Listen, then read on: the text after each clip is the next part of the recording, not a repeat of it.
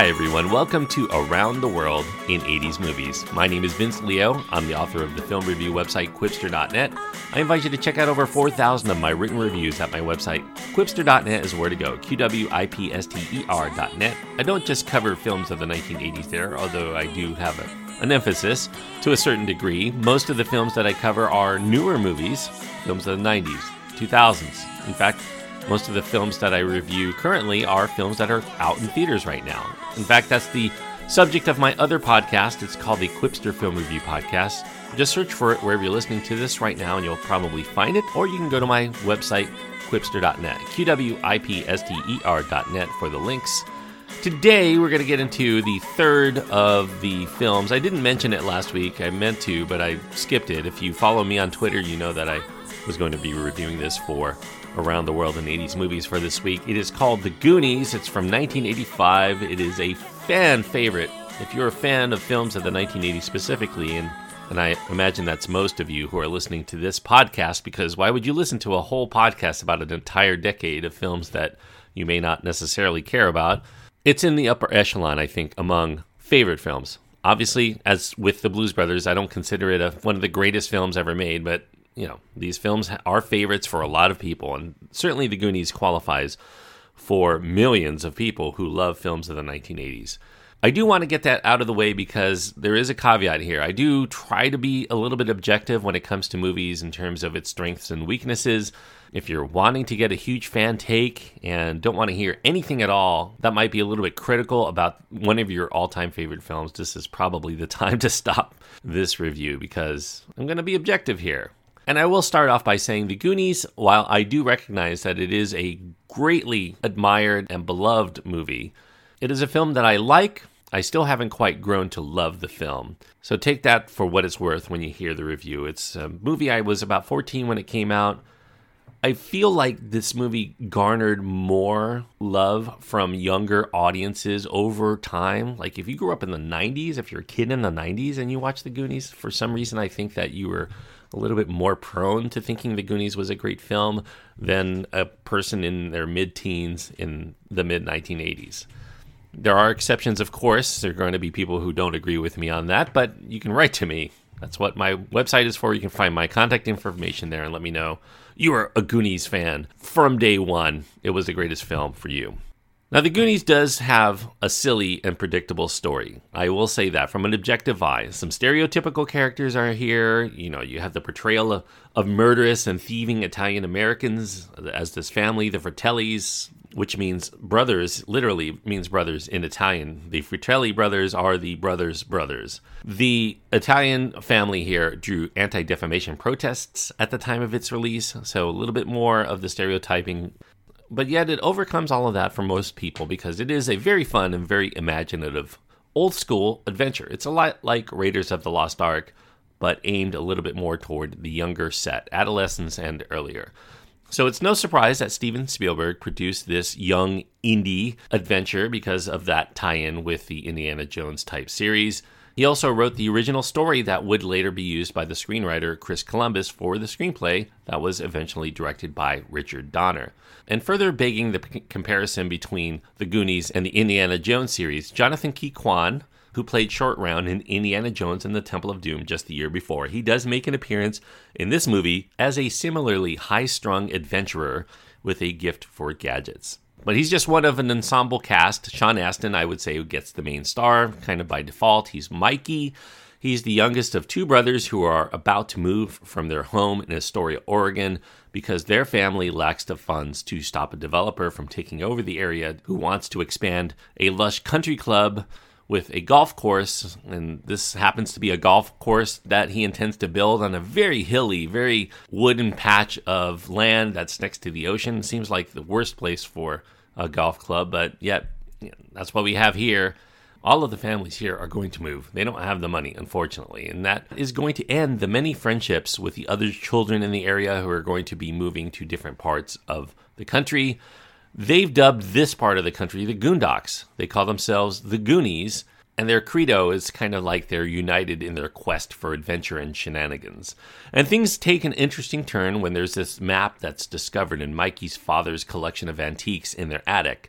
And that promises to lead them to the secret fortune of the infamous One-Eyed Willie, whose cache of jewels promises to make them rich beyond imagination. Once they get through all of the pirate booby traps, that's what I said, the gang end up finding the entrance to the caves where the loot is hidden, but there's this rival group of thieves that threatens to get there first, and probably to kill anyone who gets in their way. More to the story than that. Obviously, it's an adventure film, so I'm just setting you up for the adventure. The rest of it is the fun.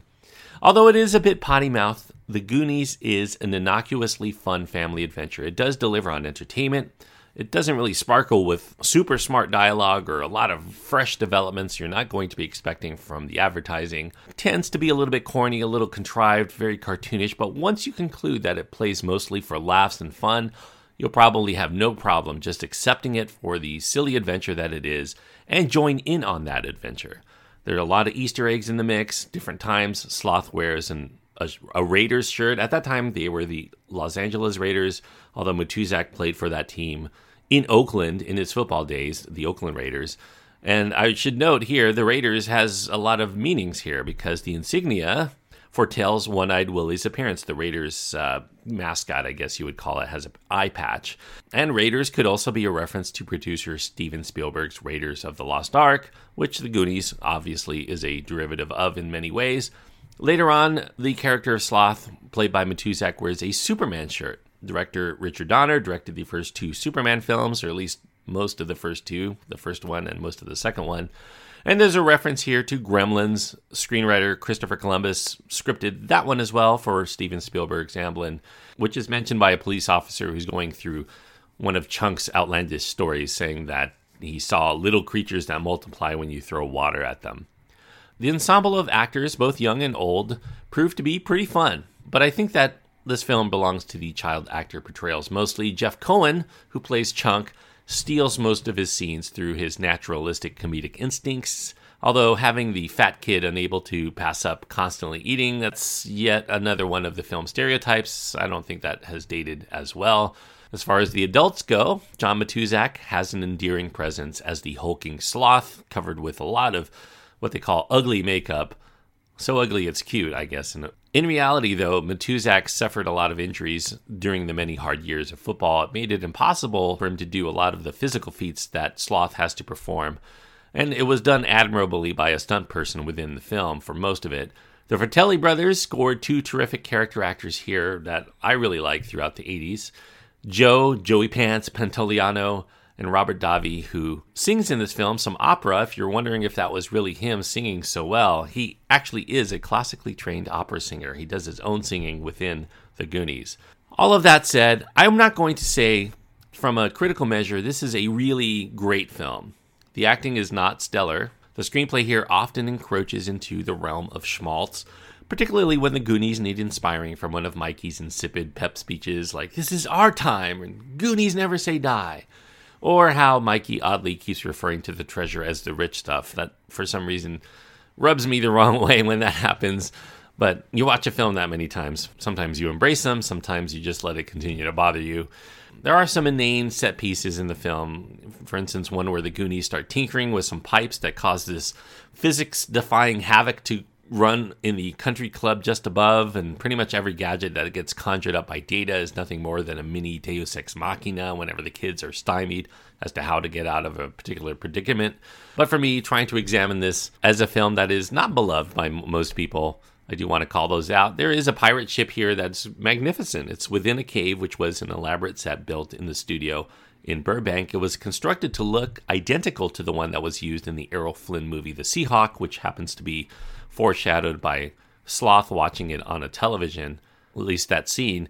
It was deliberately kept a secret. This set was kept a secret to the young actors so that their reactions when they first see it would be genuine. Although their reaction, it was great. They were completely floored by seeing the pirate ship, but it ended up having to get reshot because some of them began to use language not suitable for a PG rating when they saw it. Kind of a funny story there. There are also a number of movie logic moments that will likely rankle a few people who pay attention to minutia, as I do. There's a jailbreak sequence early in the film, shows Robert Davi has put on his hat and coat after he assaults this prison guard and then runs with cops who are in hot pursuit. They're just seconds behind, but he puts on his hat and coat. But I guess he figured he had time because as they're coming out of the county jail, they also are putting on their hats and coats. I guess it wasn't really that much of a dire situation to them. The scene where they go into the summer-only restaurant the Fratellis are hiding in appears to have gone completely into disarray in the fall. If it was open in the summer and then by the fall, the set is full of rotting boards and cobwebs and a cockroach infestation. Those kinds of scenes are a little bit hard to believe. But, like I said, this is a movie where you have to go with the flow. If you're into it, if you're a kid especially, you're going to love it. My daughter loved it. My wife, not so much. She did actually refuse to watch it with me because she didn't like it the first time we watched it. So just me and my daughter. My daughter loves it. She's 7 years old now. It is that sweet spot, I think. And I feel if you hit that in that sweet spot right then, it's probably going to be a much-loved film for you forever. Somehow it never quite hit me right as hard, so I guess I'm in the minority here for people who love films in the 1980s. I like Goonies. It is a really fun film. I don't mind watching it as many times as I can. There are a lot of sequences I really enjoy. Spielberg's instincts at the time, as far as the historical, performance of it, they were right on the promise of the film. It earned $60 million, a little bit over $60 million at the box office. It did manage to squeak in the top 10 for the box office performers for 1985. But they never did a follow-up. You would think that a film that was at least moderately successful as The Goonies was, and would become a much beloved favorite throughout the 90s, would at least get a sequel. And it has been much talked about ever since. I mean, every year you hear about, we're planning on making a sequel. I think only more recently have they decided that it's probably not likely to happen because of Richard Donner's age, or perhaps maybe the disinterest of some of the actors now for getting back into it. Yet the fans really want a continuation. They want to see more. And The Goonies 2 is still one of the great unproduced projects that many millions of people anticipate. Crossing their fingers here, although that may never happen. You might have to throw a coin in the wishing well to see if that ever comes true.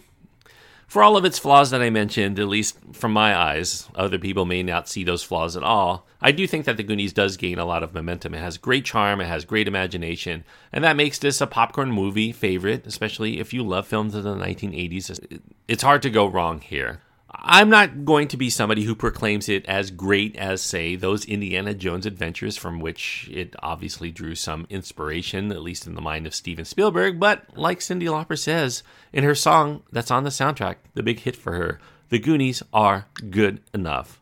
And I'm going to give it a recommendation. By the way, isn't it strange? Because a music video does get shown in the film. It's not the full music video that you see if you were watching MTV or if you're going to go run this on YouTube. But there is a Goonies music video that appears in the movie with the song The Goonies Are Good Enough.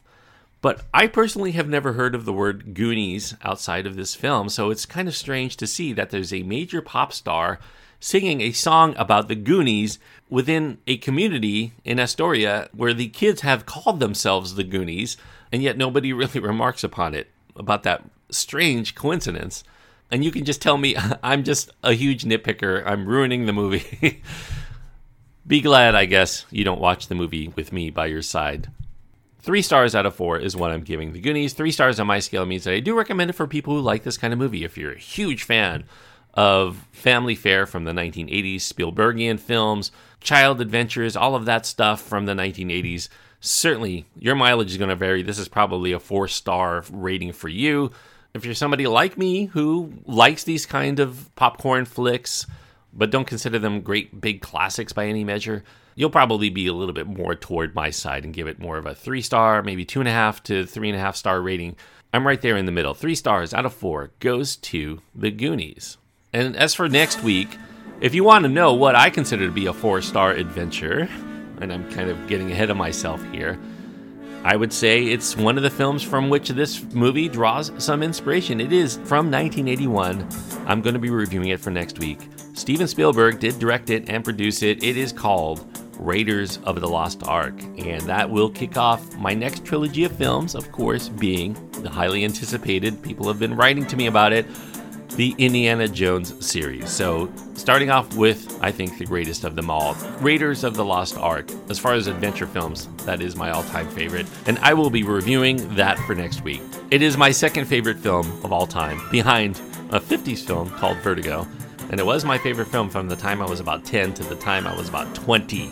So that is a film that really got to me at the right time, in the right place. Raiders of the Lost Ark on next week's Around the World in 80s Movies. If you haven't seen it, I can't imagine any of you who watch films in the 1980s who has not seen Raiders of the Lost Ark. But if you haven't, I do encourage you, I beg you, I plead with you to check that out for next week.